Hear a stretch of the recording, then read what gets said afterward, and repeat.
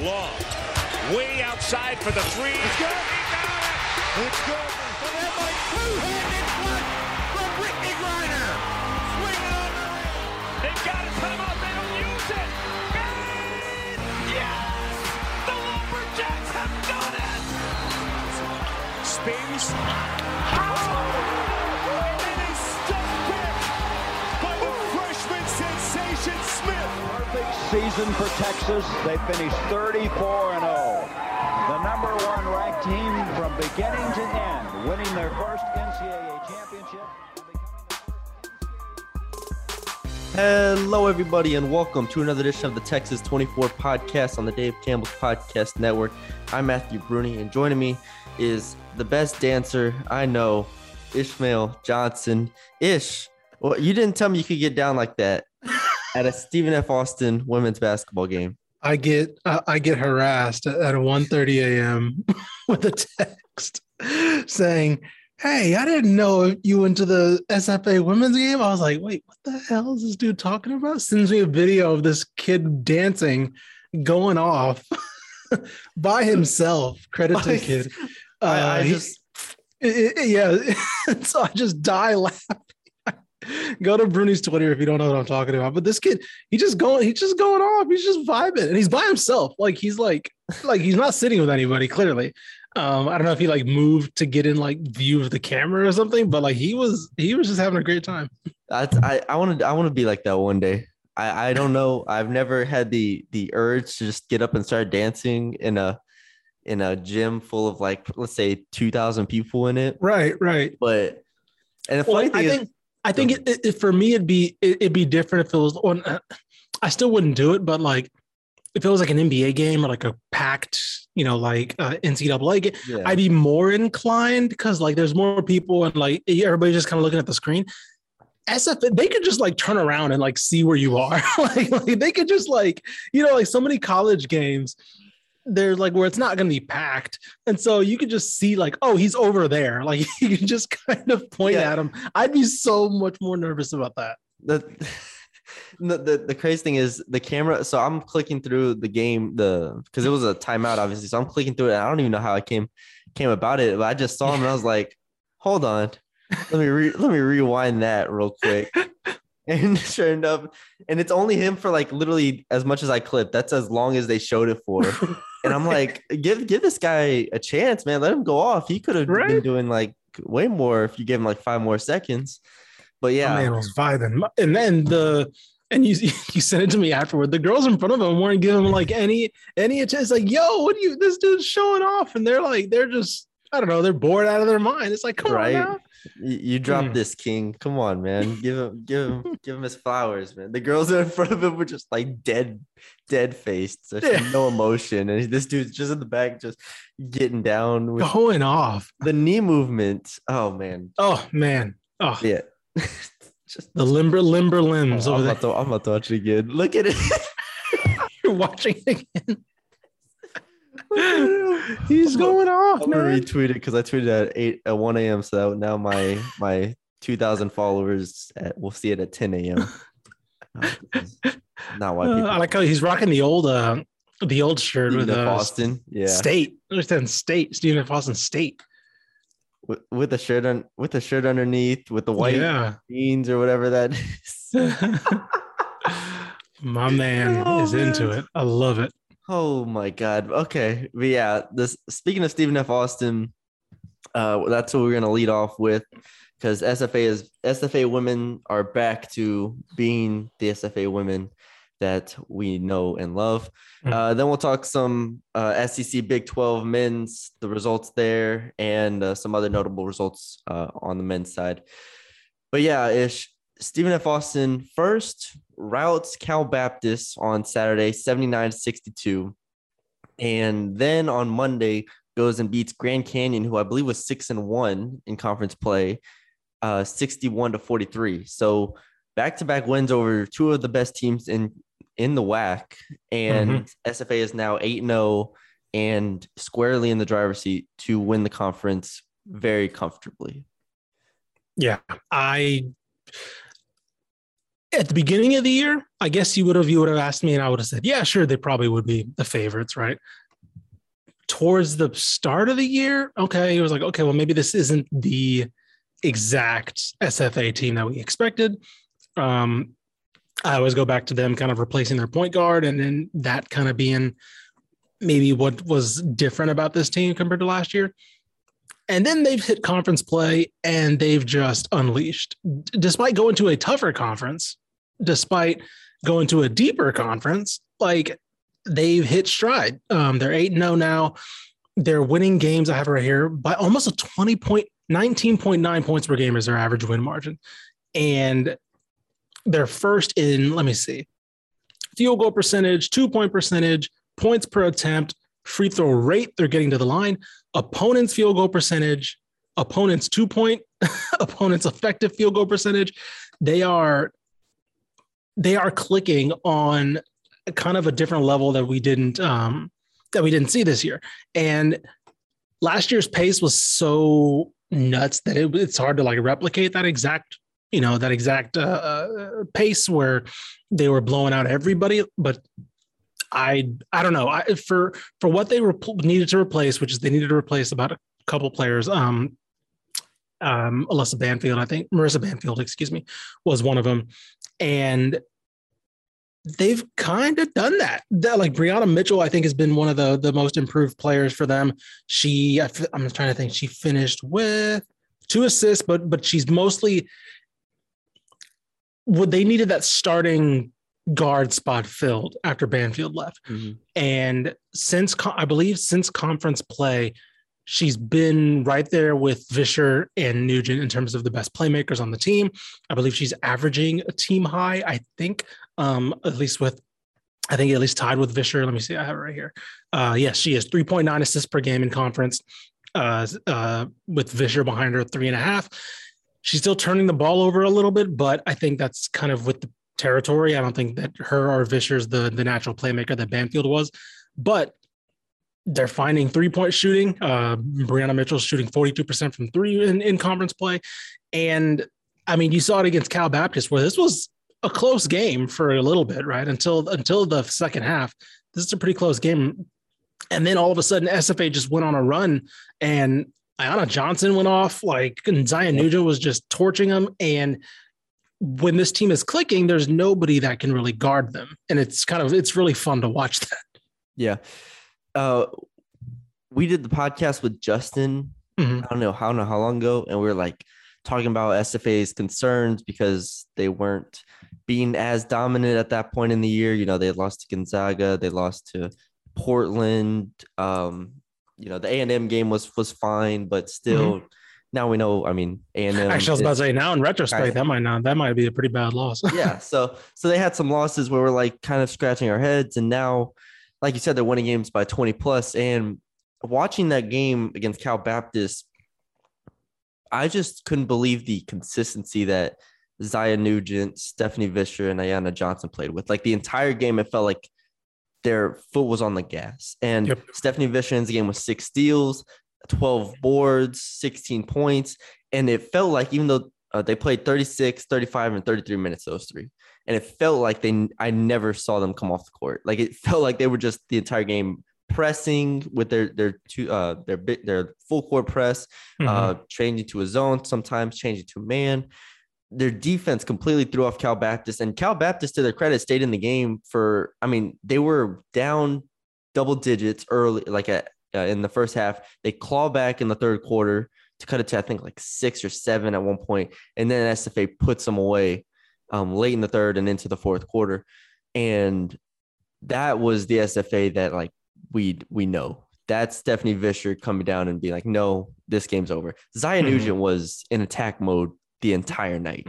Yeah. Just the entire night. Never gave Cal Baptist any breathing room. And then Ayanna Johnson, if she scores like this, if she shoots 8 of 16 from the field, they're tough to beat.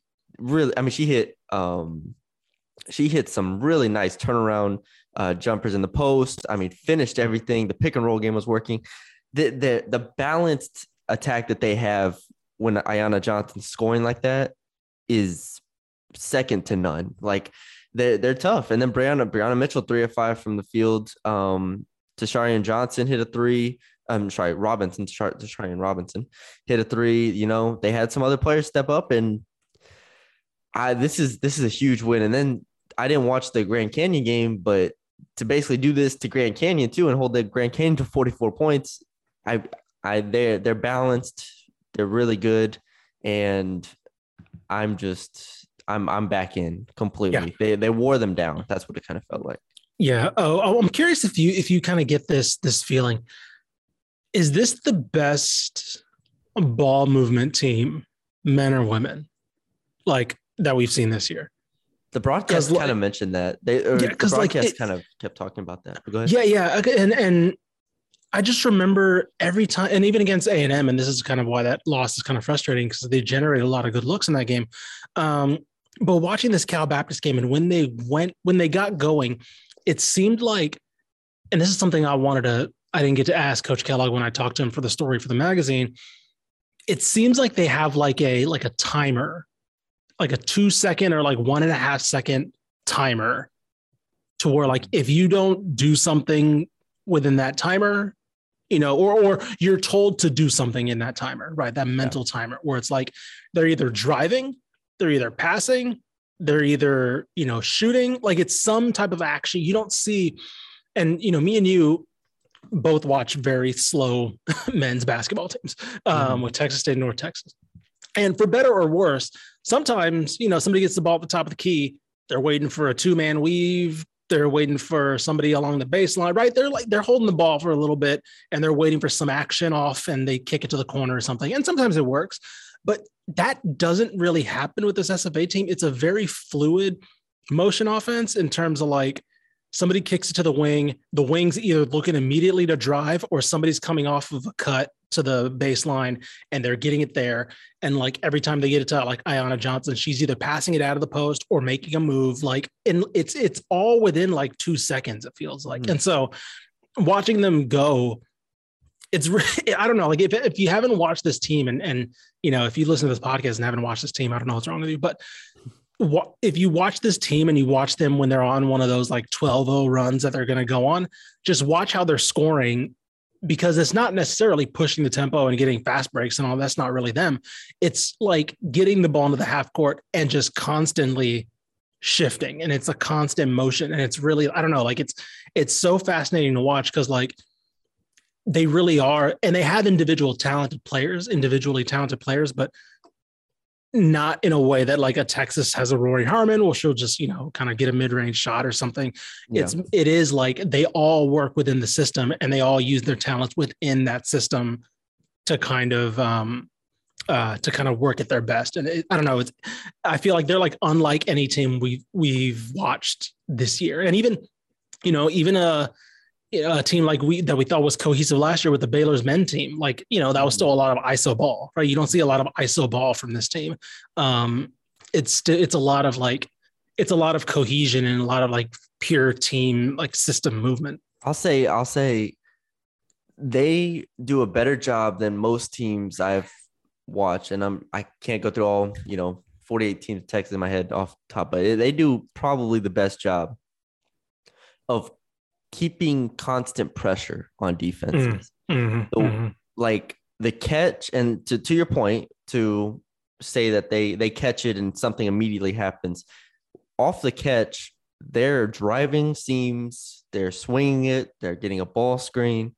They're just constant on the defense. And that's where it felt like against Cal Baptist, they completely wore them down. And it was on both sides of the ball. Because like I said, the defense, the press was giving them issues. But then on offense, it was like boom, boom, boom, bucket, boom, boom, boom, three, boom, boom, boom, free throws. And Zion Nugent was huge in that. I want to give her credit because I've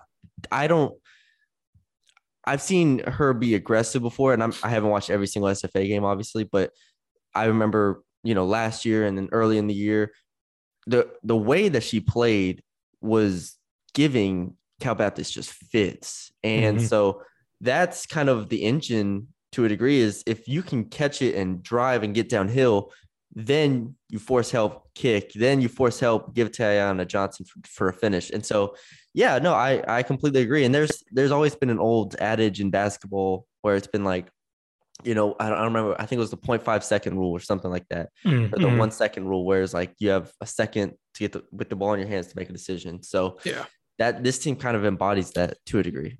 It very much reminds me of. I'm a huge soccer fan, and it very much reminds me of like a soccer team where like if they push the ball up the pitch and they don't see anything, they'll recycle, right? And it's like move the ball back, kind of regain everything, and it keeps the defense honest to where like, okay, you send the ball out wide to a forward. Okay, well, the defense doesn't give you anything on that left side. All right, well, kind of cycle it back around, move it to the right side, move it back. Like you don't ever, like you mentioned it, you don't ever, that's a good way to put it. You don't ever let them rest. Basically, they have to keep maintain attention the whole time.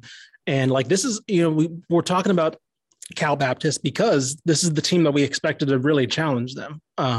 This is the team in the WAC that I think heading into the conference season, they had almost a 20-point win over TCU, which again, TCU has been up and down, but still that's a pretty impressive win. They were dominating teams at a similar rate as SFA was, maybe even a little bit better at times compared to in non-conference. Cause SFA again was a little bit shaky by their standards. And then they just come out and wipe the floor with them. So yeah, I'm really excited to see what this team can do in the tournament. Cause that's always been, aside from last year, that's been this team's Achilles heel, is not getting it done in the conference tournament. And, you could dominate, but it only takes one, but I think I think there's no reason to assume that this team isn't going to win the regular season title. No, yeah, definitely at this point. Yeah. I went back and looked at our predictions.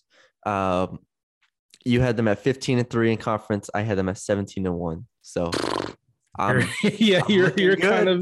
looking really good on that one. Looking good. But yeah, man, SFA women's, shout out to y'all. Doing great 8-0 in conference. And I don't know enough about, like, they got Chicago State twice, New Mexico State twice the rest of the way. Utah Valley once. So, we'll see. They got Cal Baptist again, or is that no?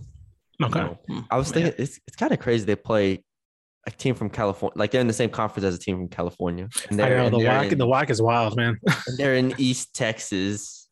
So, yep.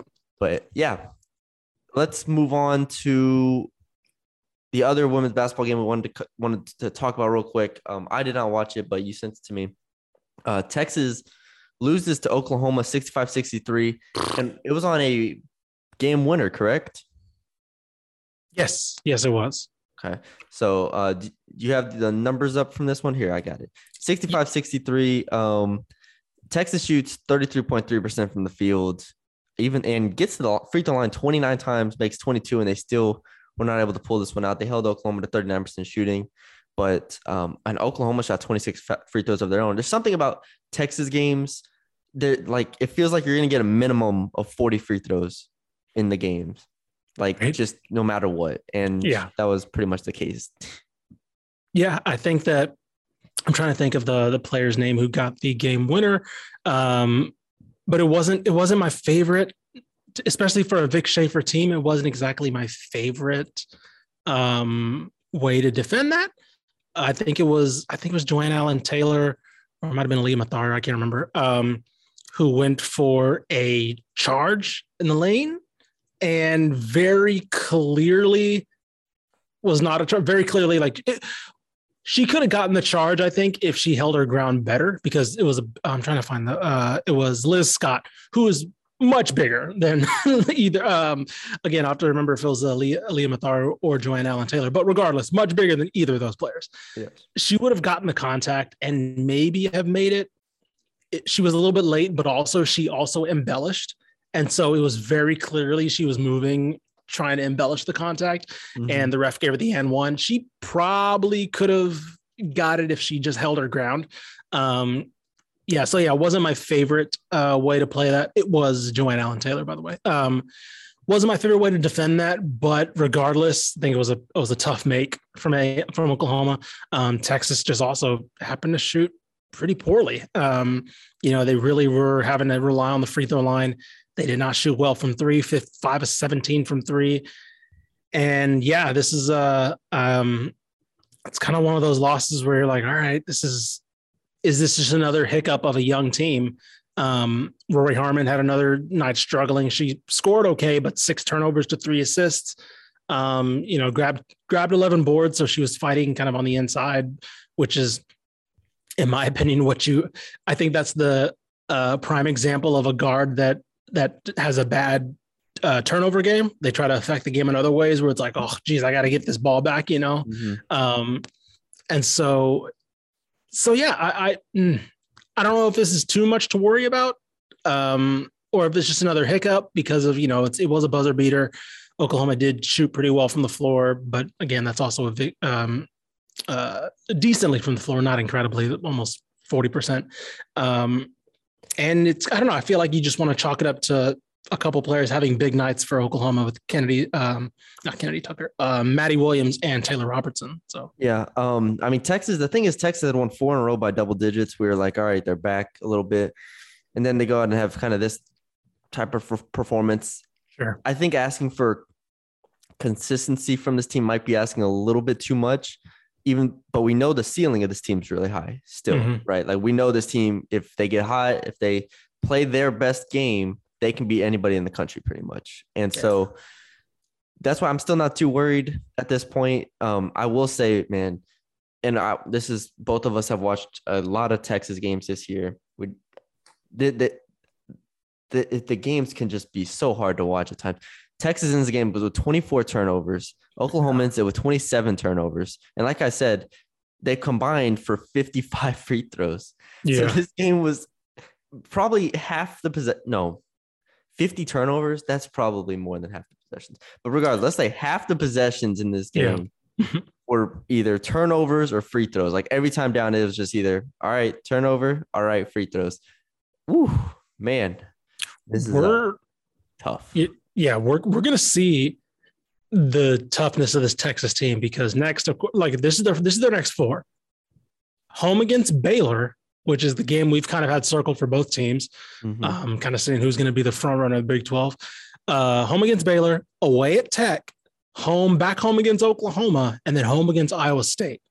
This is gut check time to see like, okay, because we know the ceiling of this team, but can they keep that ceiling for a tough 4-game stretch? That's going to be the thing. Luckily, these 4 games are at home, so that's going to help a lot. Or 3 of those 4 games are at home. But still, like, is this team ready to? Are we really ready to say, okay, this team's going to be, they're going to step in front of Baylor as the conference favorite, or is this still Baylor's conference? We obviously know Tech plays up to their competition.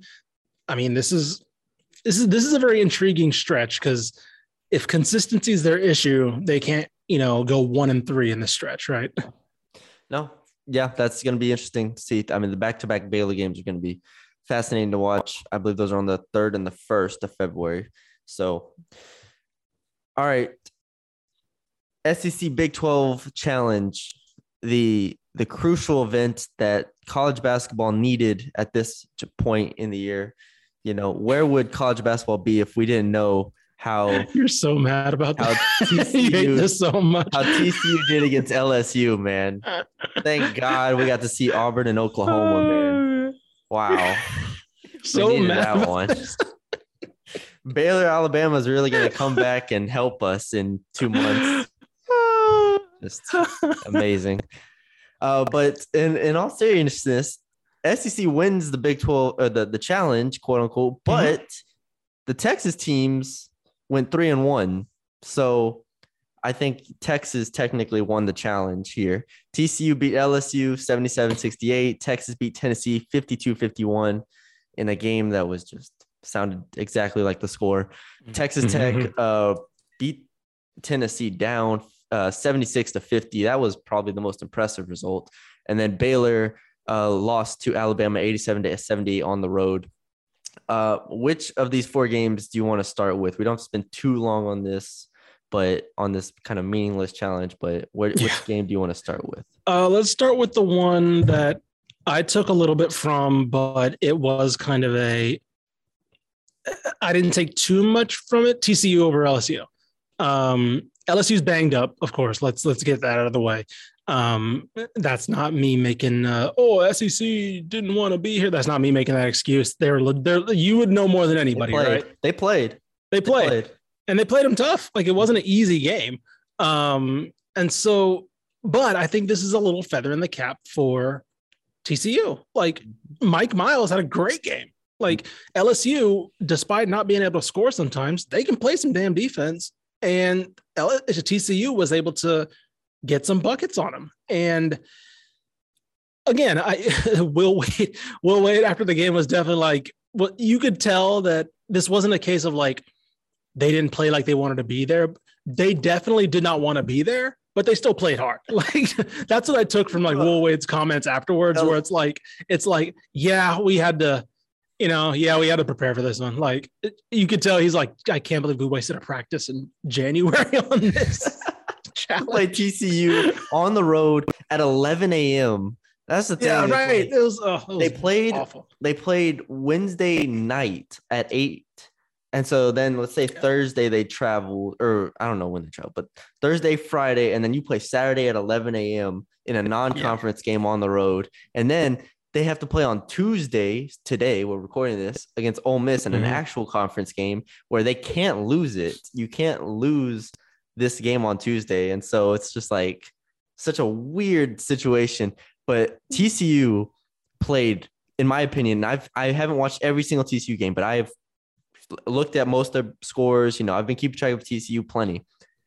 This had to have been their best game of the year.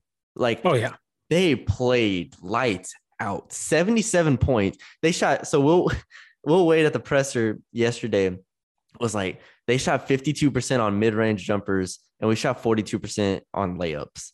And he was just like, they just shot the hell out the ball. Like, not from three. From three, I think they shot their normal percentage, like 28%, whatever it was. But, like, they made some shots. And you tip your cap, man. Mike Miles played lights out. Their whole team, if you go down the list, like, I thought everybody contributed. Micah Peavy contributed off the bench. Jacoby Coles even contributed off the bench a bit. But LSU is the number one defense in the country for a reason. And to put up 77 on them, and it looked consistent. Like, they were quarter after quarter, they were there. Damian Ball, 14 points. Chuck O'Bannon, 19 points. He had a stretch where he hit like 3 threes in a row. This was the TCU game, and that's why these challenges can be important, right? Yeah, and that's why I think people validate them, because this gives TCU a chance to beat LSU, right? For LSU, obviously, it's not good, because it kind of just depends. This is great for teams that are on the fringe of the tournament. Sure. Right. That's what this is for. And that's why Will Wade said after the game, he was like, last year, we needed that game against Texas Tech. They played Texas Tech last year, and they were like, if we win this, we're, firmly in the tournament. Instead, they lose, and they can get like a 9 seed in the tournament. But that's what this is for TCU. And they played very, very well. And so no real questions there, but this was the best game TCU played. So good for them. And this is going to be a huge win on their resume that will get them, into the tournament and get them maybe to like a 7 or 8 seed if they continue to win. I think that their Torvik has their ratings right now. I think they're 3-1 in their quad, in terms of their committee resume wins. They're 3-1 in their quadrant 1 games, which is Iowa State, LSU, and Oklahoma. Like, that's a pretty good. If you're a team like TCU is going to be really fighting for that tournament spot, right? That's a pretty damn good win to have, because they're not, the committee's not going to look at it and be like, well, LSU didn't have so-and-so, it didn't have so-and-so, whatever. It doesn't matter once it gets down to like just pure resume. So this is the games that they need. And then, of course, they turn around and beat Oklahoma Monday night. And that's another good win for TCU. They're now 15-4, which is nuts to me, considering where we probably projected this team to be. And they have I don't want to say easy schedule, because again, Big 12 is tough, but Kansas State, Oklahoma State is probably as easy as you're going to get. And if they can take care of business, okay, we'll see. They lost to Oklahoma State by 1 last time. So You know, if they can, this is going to be, this could be potentially a 4-game streak heading into Tech on the 12th. So yeah. One thing I'll say about this challenge, I think I just looked at it. I think there were 7 games or 8 games. Regardless, 16. The home team won like 6 of them, like 6 of the 7 that I was just scrolling through and looking at. The only outlier was Kentucky and Kansas, which was a huge outlier. But that's what this challenge, you kind of feel like if you're at home, you get the crowd. It's a much bigger deal in a sense to get that win. Texas, Tennessee, it's probably a big one. We should probably talk about it just because it's Texas' biggest win of the season. Yes. Is it not? Yes. Like I tweeted out, it's probably the win that's going to get them into the tournament. Like, it's probably just like they were probably going to get in the tournament anyways. Yes. But this is the win that regardless of what happens the rest of the year, they're going to be like, but we beat Tennessee. So, I mean, it wasn't a pretty game to watch. But it was, it was a big occasion. Of course, I like that Texas embraced the Rick Barnes returning, and I agree. And I tweeted back at you that Rick Barnes walked through the home tunnel. I appreciated that. It was he was like, I know away coach. What you mean?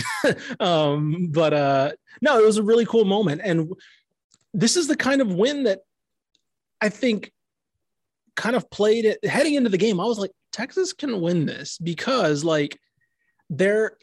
Tennessee's like one of them almost as inconsistent as Texas. Yes. They are very, very, very erratic. And so I thought this kind of plays into Texas' favor because I know that Texas is at least going to defend. And I don't know night in, night out that Tennessee is going to put up the same, type of caliber of game that they're capable of. Even they're pretty good at defending, Tennessee, but they're not always going to defend you the way Texas, I know, will night in, night out. And so I figured I was leaning more towards the consistent, defense and the consistent team. And it was a lot closer than I expected, obviously, but I still, this is still a really good win. And I believe I'm trying to find their quadrant 1 wins for Texas. They're currently 2-2 in their quad 1 games with, I think they have obviously Tennessee now and TCU. They count TCU as a quad 1 win, which is pretty solid. So that's 2 big resume wins that they needed. If they were, and this is still heading into a tough part of their conference where they could pick up more, right? This is still a team that we expect to be pretty damn good on their day. And so now they're heading into the tough part of the schedule where they could pick up more big wins that could basically solidify their tournament spot. Yeah. Texas Tech beats Mississippi State by 26. Terrence Shannon didn't play, but this was the most impressive result to me. Texas Tech getting this done. I mean, TCU was also very impressive, but Tech was to do this to Mississippi State. I do credit a lot of it to playing at home and this challenge not being the biggest of deals to some. And I do think the home court is a huge deal. But still, to beat Mississippi State like that is huge. Mississippi State was coming off of a really tough an overtime loss to Kentucky, and then has to head to Lubbock. That does not seem like fun at all. But credit to Texas Tech, took care of business. I was expecting it to be closer, and it was not. So credit to them. And then last but not least, Baylor loses to Alabama 87-78. Same thing. It felt like just Alabama being at home, and I'll flip the script here. It felt like Baylor was just like, I really don't want to play this Alabama team right now in the middle of conference when we're just trying to get healthy. Because then the next game, I mean, Baylor last night against West Virginia was without Akin and Flagler. And no, it was Flagler and Cryer. Yes. And Cryer was out against Alabama too. I'm like, and I'm assuming Flagler got hurt in that game because there's no other really explanation for it. But and I was like half watching this Baylor Alabama game. I think it was on while I was watching another game. The games just run together in my head. But regardless, you lose Flagler. Like, that's a big deal. Like, they almost lost to West Virginia because of this game, you could say. Yeah. Like, Yeah. Just get this game out of my face if you're Baylor. I know Alabama can beat good teams, and they are a good team, but damn, that hurts. Yeah, I think that I tweeted that this was, to me, the most impressive win for Baylor of the season, the win over West Virginia. Yeah, because we were talking about how in our critiques of this team, we mentioned like how they didn't have it was more about what Akinjo was doing, and if the team didn't seem to be functioning perfectly, that they weren't reaching those heights. Well, yesterday they didn't have their leading scorer and they didn't have probably their best shooter, and they still gutted out a win over a West Virginia team that was, I mean, I thought they were going to lose that game flat out. Like, I was like, this team is, West Virginia loves nothing more than a wounded animal. And they were like feasting on Baylor defensively, it seemed like, for big stretches of that game. And then it didn't matter because like Akinjo was like, I'm gonna go back to my All-American self. And Jeremy Sochan and Jonathan Tamochachua, like they really, really gutted out a win. Despite getting, I'm pretty sure they got beat on the boards. Or no, wait, sorry, they didn't, because Baylor got tons of offensive rebounds. I just remember that. Mm-hmm. And so that kind of negated the rebounding advantage that West Virginia would have had. And yeah, I don't know. Like I thought this was the most impressive win for Baylor so far this season because of who they didn't have. Yeah, Taz Sherman for West Virginia was incredible. Yeah. And I mean, we've talked about before, that's Taz Sherman that didn't play when West Virginia played Texas. And so that's why we kind of wrote off that win, because Taz Sherman is capable of putting up 29 points on 15 shots, 6 of 11 from 3. Mm-hmm. Is a dude. And then from Baylor's perspective, you're right, though. 17 offensive rebounds, shot 48% from the field.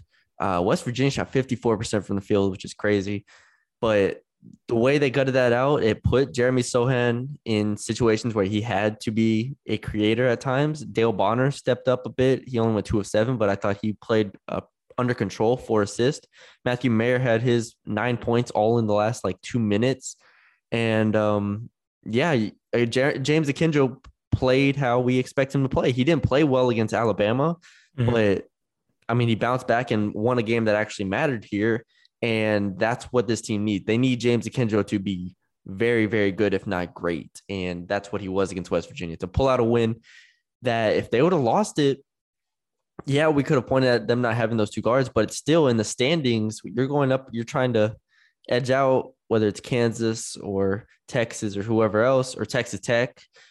That would be a huge result if they would have lost, but to steal the win is big at home, especially. So good for Baylor. I watched that last night as well, and I was impressed. Yep, same here. All right. Any other results? No, that's it for the Big 12. 2 other results we can briefly talk about. North Texas beats Louisiana Tech 63-62 on the road. Perry. On the road, and Tyler Perry hits a 3 to win it.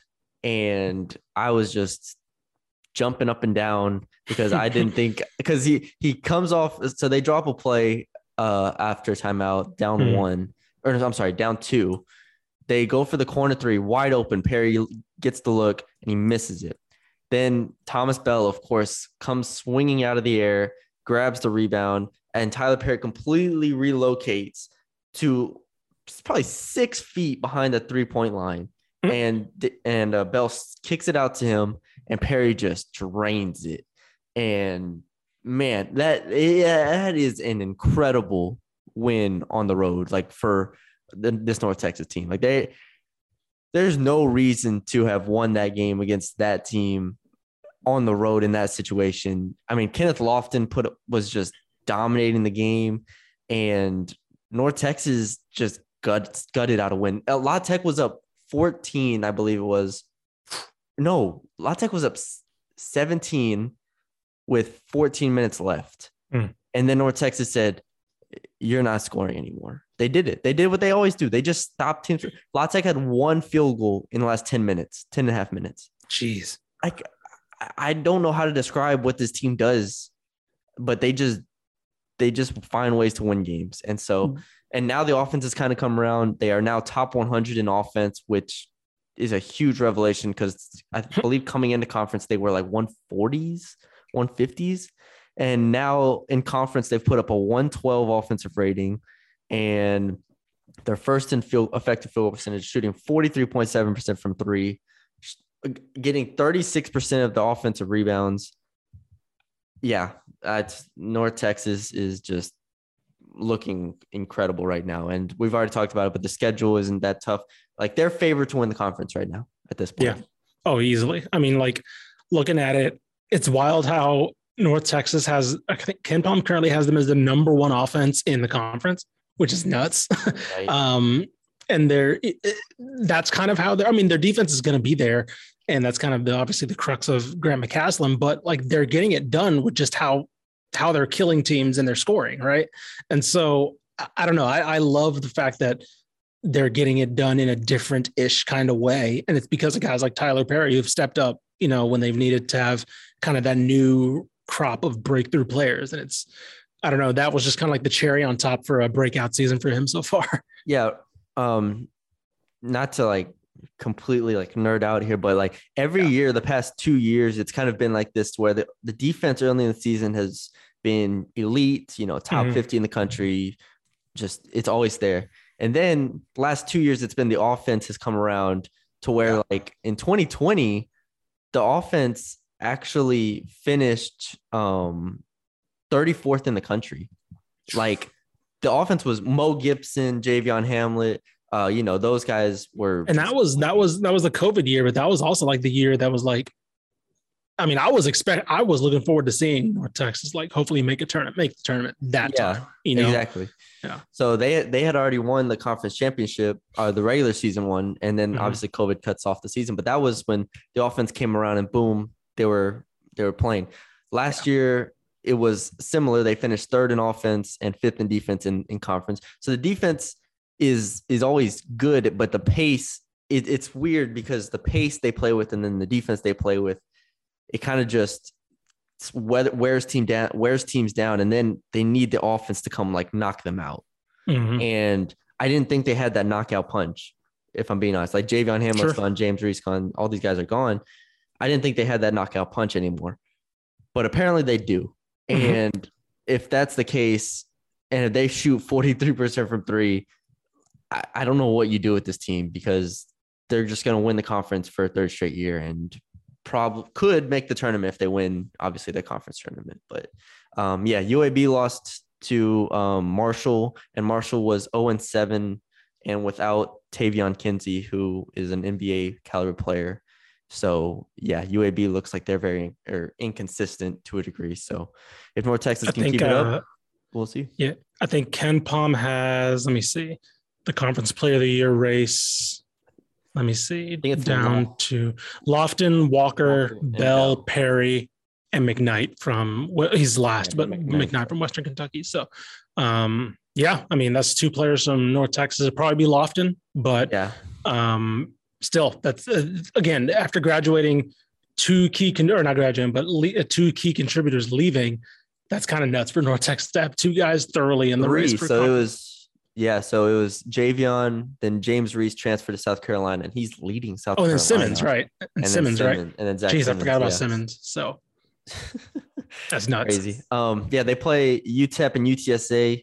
I said on the North Texas podcast I was like, all right, UTEP will be an interesting one because they're starting to play better defensively. So it is at home, though, for North Texas, so I expect them to probably take care of business. But then UTSA, you just walk out there and win by 40. So no concern there. Last game, which I actually don't have the box score up for, Texas Southern and Prairie View. Yeah, we talked about them kind of struggling a bit or not living up to the standards that we have for Texas Southern and Prairie View. However, I say that fully knowing that Johnny Jones can just will his team to a conference championship, tournament championship, and make the tournament from there. But still, Texas Southern beats Prairie View 75-74. And like I said, I don't have the box score up, but I got it right here. Bryson Etienne had 20 points to a team high 21. Will Douglas actually had the game high. It went to overtime, by the way. 75-74. Texas Southern pulled it out. Not a great game from John Walker, who is only scored 2 points when 1 of 4 from the field. And I don't know if he was hurt or not because he only played 19 minutes, but maybe they were just riding the hot hand with AJ Lawson, who scored 15 in 29 minutes. So, yeah, that's a huge win considering how how the SWAC's looking to play out right now with Southern kind of leading the pack. And I want to say before this game, Prairie View was actually projected ahead of Texas Southern in the conference. So that was kind of a pretty huge result for them. Both teams kind of needing, to get some momentum towards the end of the year. Yeah, Texas Southern is 6-3 now. Southern is 7-2. Florida A&M is 7-2. They won 7 straight. This is weird. This is a weird year for this conference. Grambling's won 5 straight. They're 7-2. Yeah, I don't know. I feel like the bottom of this conference is bad enough to where you can pick up some wins like Jackson State and Mississippi Valley. But still. Oh, no, I mean, Texas Southern lost to Jackson State, so. No, that's true. I don't know what this conference is this year. You're right. No idea what to make of this conference, but I guess let's predict Texas Tech tonight. Yeah. Then we can wrap it up. All righty. So first we should say barring a blowout either way, we should have a quick 10, 15-minute pod over this game tonight. So look forward to look to that either late tonight or early tomorrow, whenever you download it. Probably the most anticipated game of the season, at least for me. Man.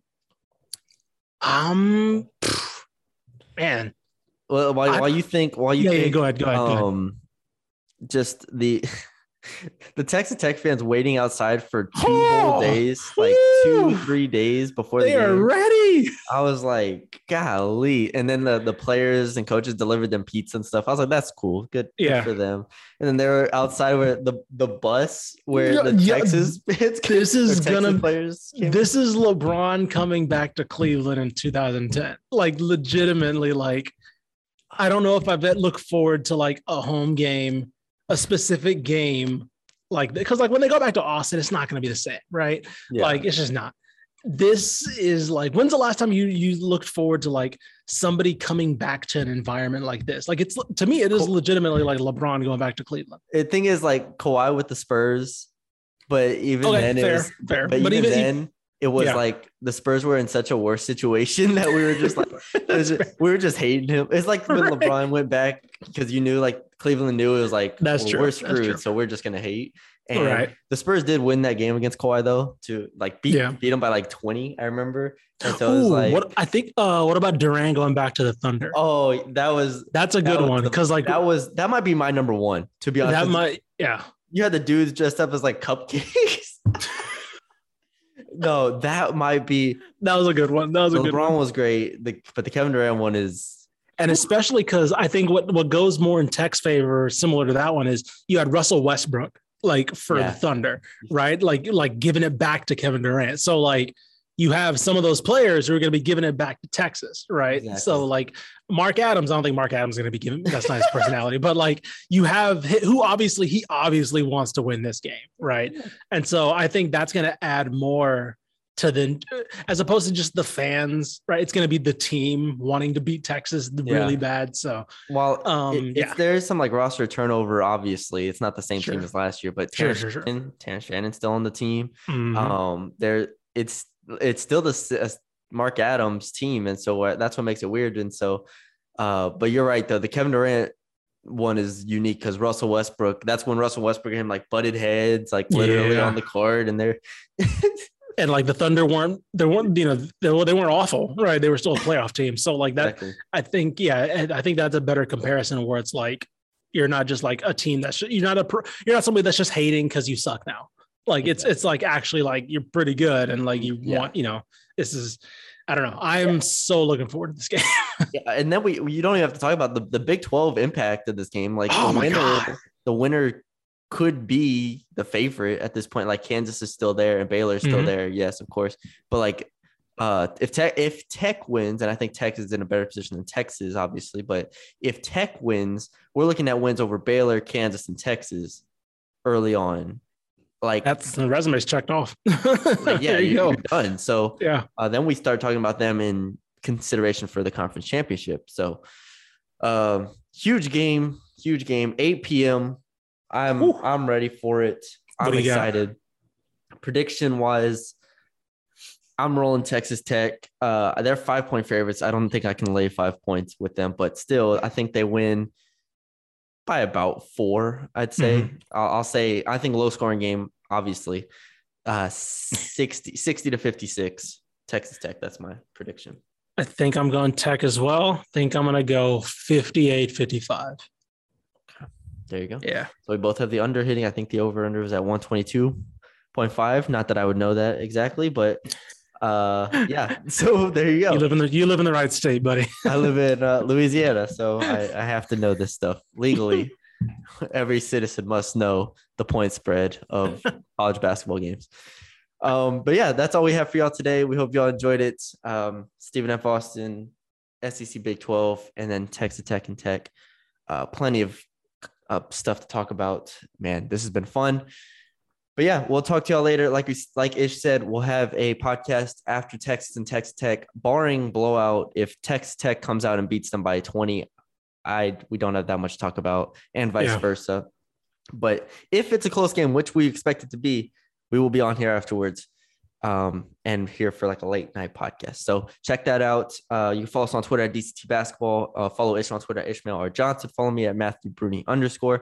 Check out the content at textbasketball.com. Leave us a 5-star rating and review on Apple and Spotify. I want to emphasize that. We greatly appreciate y'all leaving a 5-star rating and review. But yeah, thanks for joining us, and we'll talk to y'all later tonight. Yeah.